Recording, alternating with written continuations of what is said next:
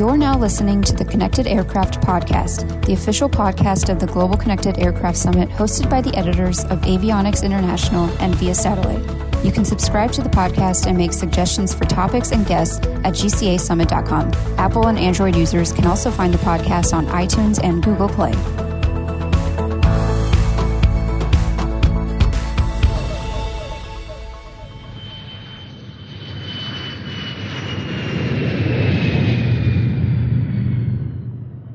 Welcome to the Connected Aircraft Podcast. My name is Woodrow Bellamy III. I am the editor-in-chief of Avionics, and this is the official podcast of the Global Connected Aircraft Summit. You can go to www.gcasummit.com to subscribe to the podcast, as well as learn more information about our annual event, the Global Connected Aircraft Summit. On future episodes of the Connected Aircraft Podcast, you'll be hearing from all of the different aspects of the connected aircraft ecosystem. That includes commercial airlines, business aviation operators, pilots, engineers, and aircraft connectivity manufacturers, as well as suppliers, system integrators. And we'll be talking to all of these different entities about just the new and unique uses of in-flight internet, and not only the internet itself, but the business models that are associated with managing and operating the internet, cybersecurity concerns, the ways in which airlines and operators are using connectivity for such concepts as predictive maintenance, as well as to drive efficiencies within flight operations. So here on our first episode of the Connected Aircraft Podcast, we have a very special guest. His name is Brad Stewart, and he is the CEO and chairman of Exojet.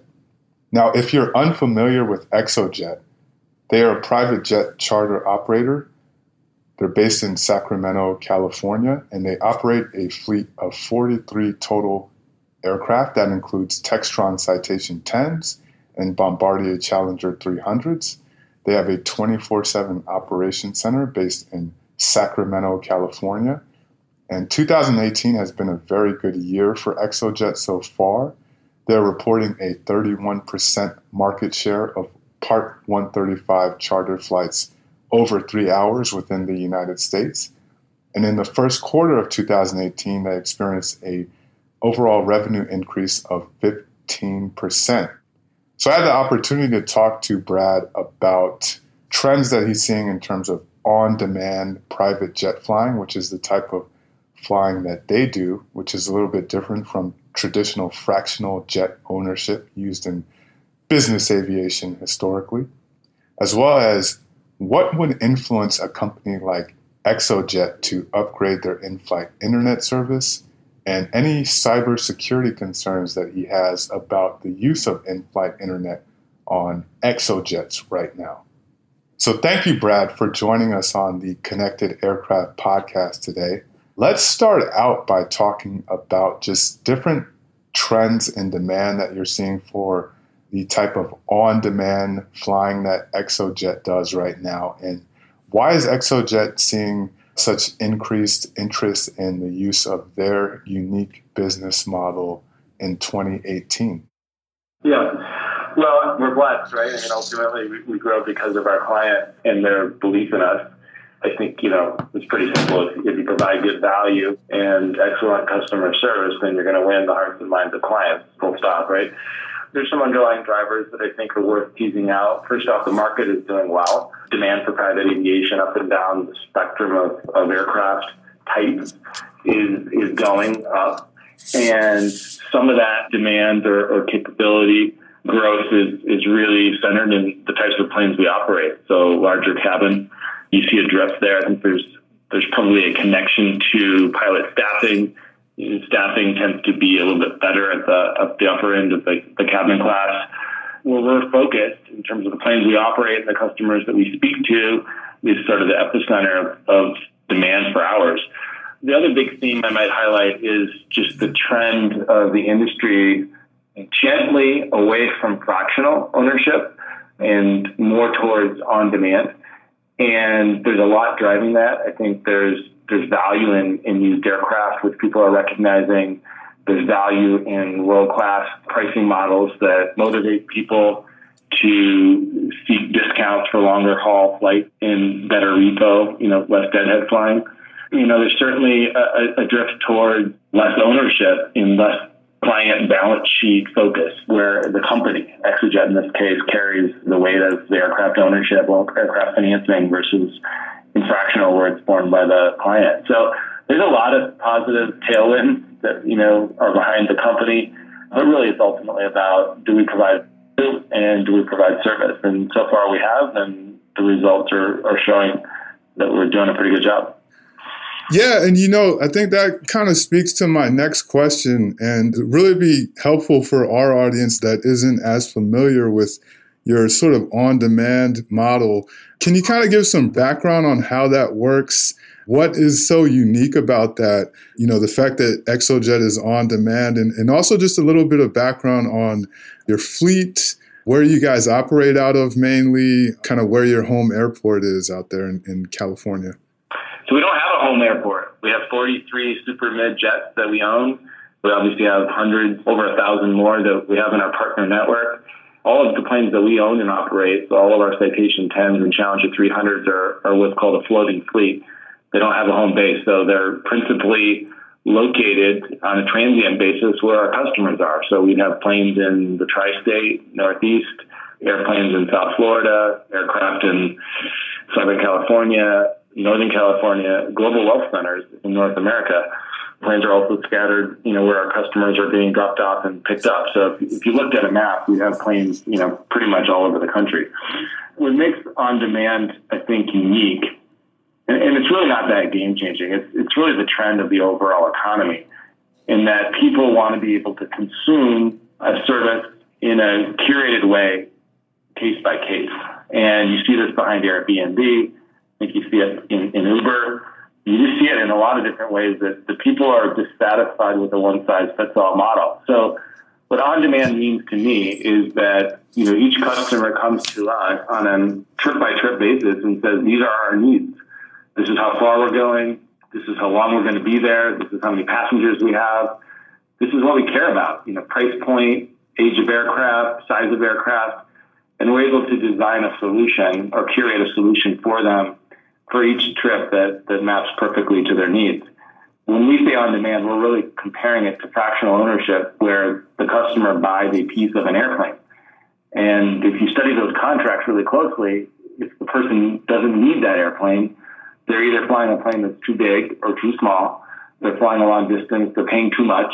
If they're flying out and back, they're paying too much.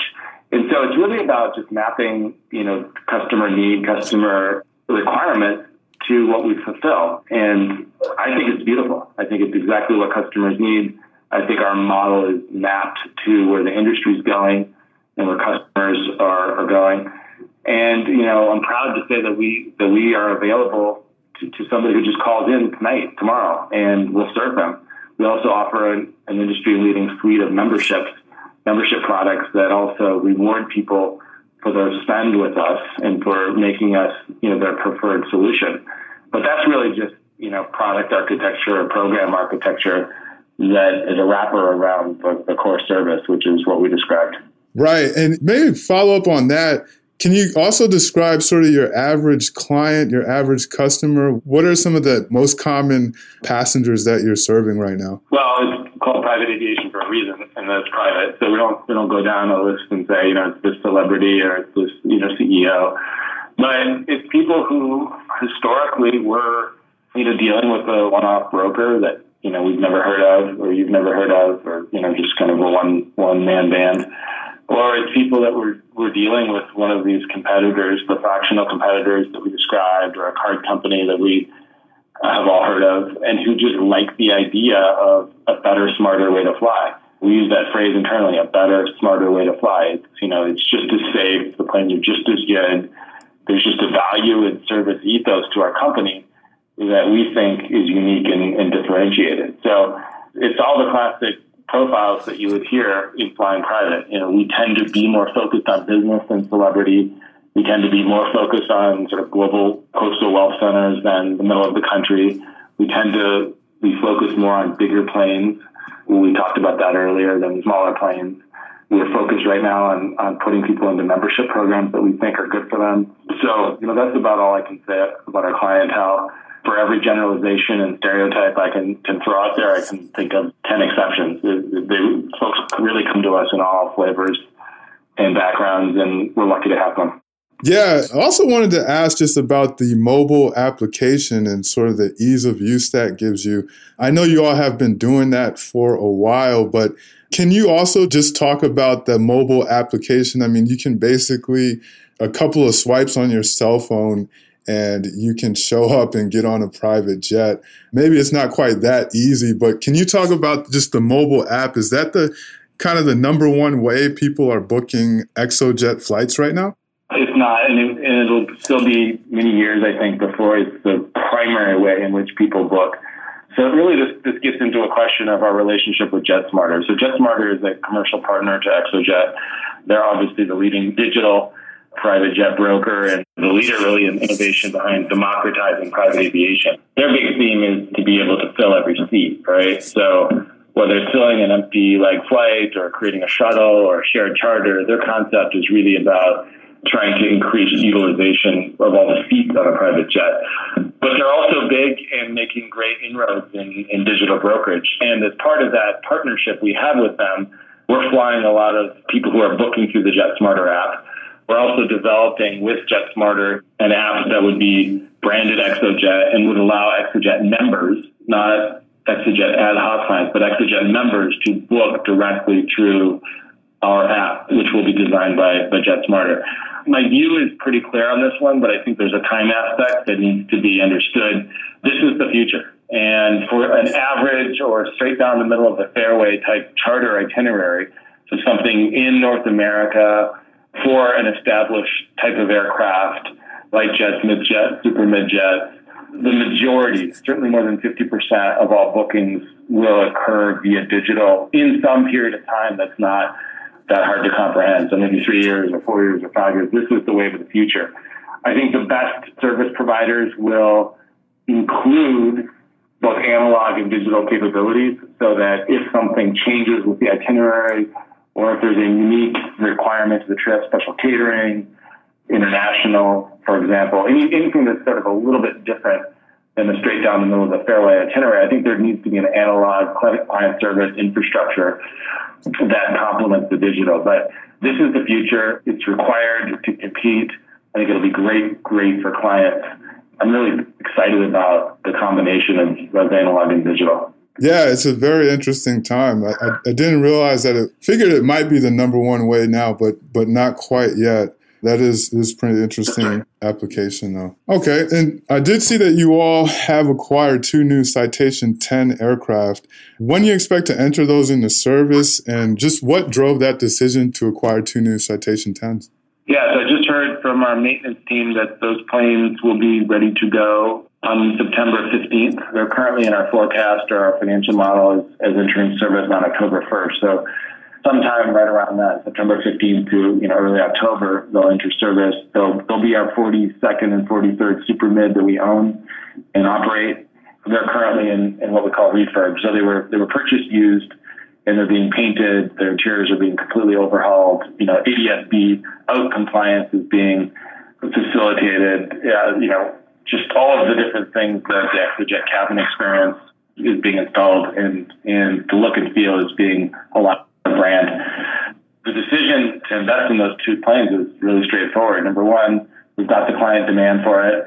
We're blessed now. 90% of our business, 90% of all business that ExoJet controls is direct to consumer, meaning that it's being done through our own retail sales team, who's not necessarily dealing with a broker, but dealing with the end paying client, whether it's a corporation or individual. And with that success in direct to consumer, we've just seen an increased demand for our fleet and for our partner fleets.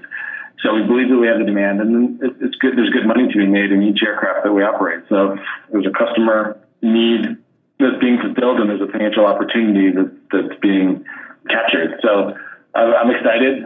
We've got options for 2 more. So for our 44th and 45th aircraft that we would own and operate, we need to exercise those options by the end of the year. My suspicion is that we do, but we are going to hold out for another few months before we make that decision. Got it. You definitely mentioned what's really important to us is that interior is being overhauled right now. Now, what type of cabin amenities, in-flight entertainment, and connectivity will be featured there? Have you all introduced any new cabin IFEC upgrades recently, maybe within the last year or so? We haven't really. I mean, our brand standard is both aesthetic and a level of connectivity that's been around for several years now. So not sure if you spent much time on our airplanes, but they all have a sort of cream kind of matte color motif. All the seats are, redone, obviously when we purchase an airplane, but fairly regularly as well.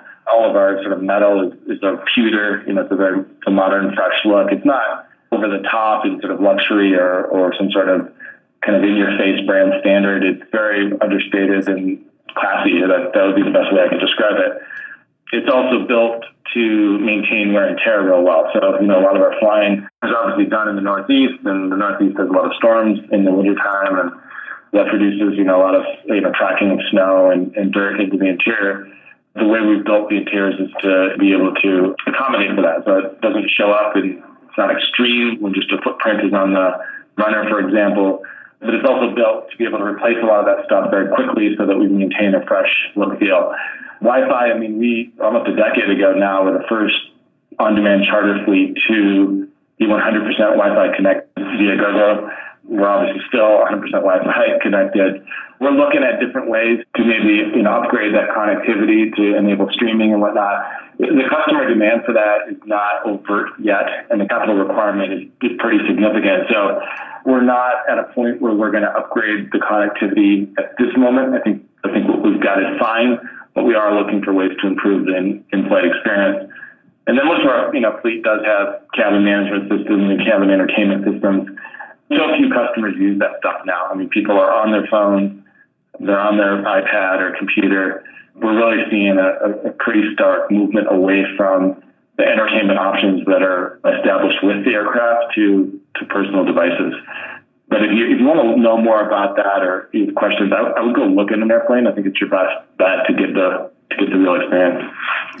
Yeah, for sure. And you mentioned something there that's interesting, that you're not really seeing the demand there yet to inspire you all to upgrade the Wi-Fi at all. Just want to get a little bit more into that. How do you measure that? Is it mainly just customer response and kind of customer assessment of it, or do you all test it out yourself? Or how do you kind of measure the performance of the in-flight connectivity?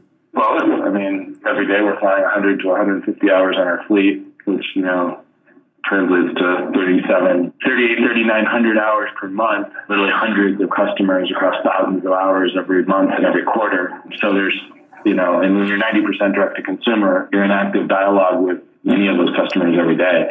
So, plenty of solicitation and feedback, just asking questions, customer interviews. But yeah, on top of that, we do what we can to be in the aircraft. I try to get onto a couple airplanes that we own and operate every quarter and, talk to the crews. If I see planes coming through San Francisco or Oakland, I'll oftentimes just go out, do a walk around, sit in the seats, poke around just to make sure that the look feel is what we expect it to be.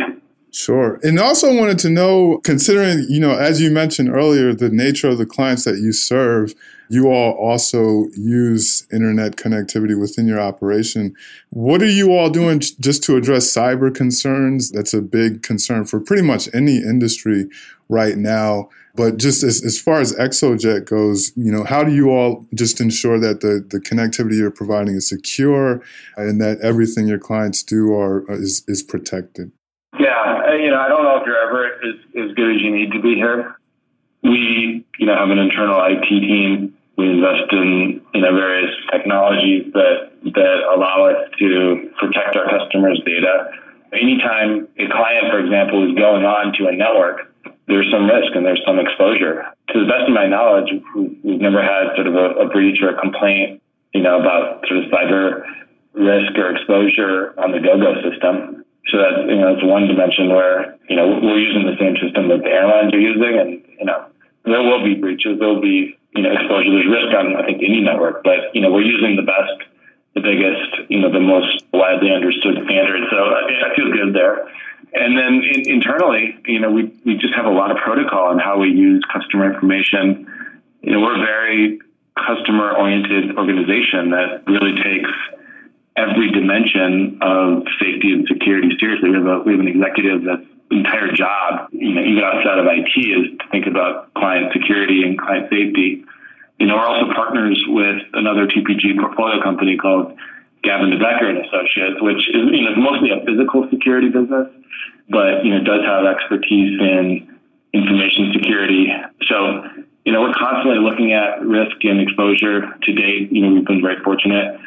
There are issues at the FBOs from time to time, and different things that we need to investigate and explore, and work with our partners to try to solve and create improvements. But so far we've been quite lucky, quite fortunate, and it's also a reflection of the good work we've done. Okay, great. Last question: are there any new features, any new program updates that you all are looking at rolling out for the remainder of the year, or maybe over the next year or so? I think the big one over the last year was Access Solutions, and some of that architecture had been in place in the prior program architecture, but we've really doubled down on partnerships, and that's probably the biggest sort of innovation. And so again, I encourage you to go to our website, check out all of our partners. I mean, we're so lucky, so blessed. I mean, we talked about GDBA, but it's Hertz, it's Pebble Beach, it's Pinehurst, it's Yellowstone Club, it's Vail Resort. There's just a long lineup, Mandarin, Etihad. And our members, have benefits of each of these companies, certainly preferred access to them. That's probably the biggest change in the last year. Rolling forward, I think it's the digital connectivity that we talked about, an app, different client interfaces that, complement what we provide in a concierge level service. So, right now, the basis of our conversation with clients is really people, talking to other people. And I think the biggest change in the next year will be amplifying that human conversation with a app-level conversation. That's probably the biggest change that we should expect in the next 12 months. Okay, great. Like I said, thanks again for joining us today. I really appreciate your time. We'll definitely look to follow up where we can, and definitely want to see one of those ExoJets one day for sure. Well, be our guest. Come swing by, work with our good folks at Quinn, or just call or email me directly, and we'll make it happen, okay? Sounds good. Thank you.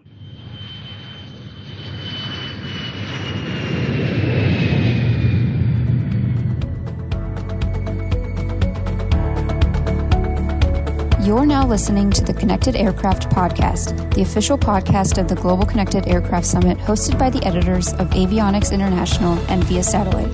You can subscribe to the podcast and make suggestions for topics and guests at gcasummit.com. Apple and Android users can also find the podcast on iTunes and Google Play.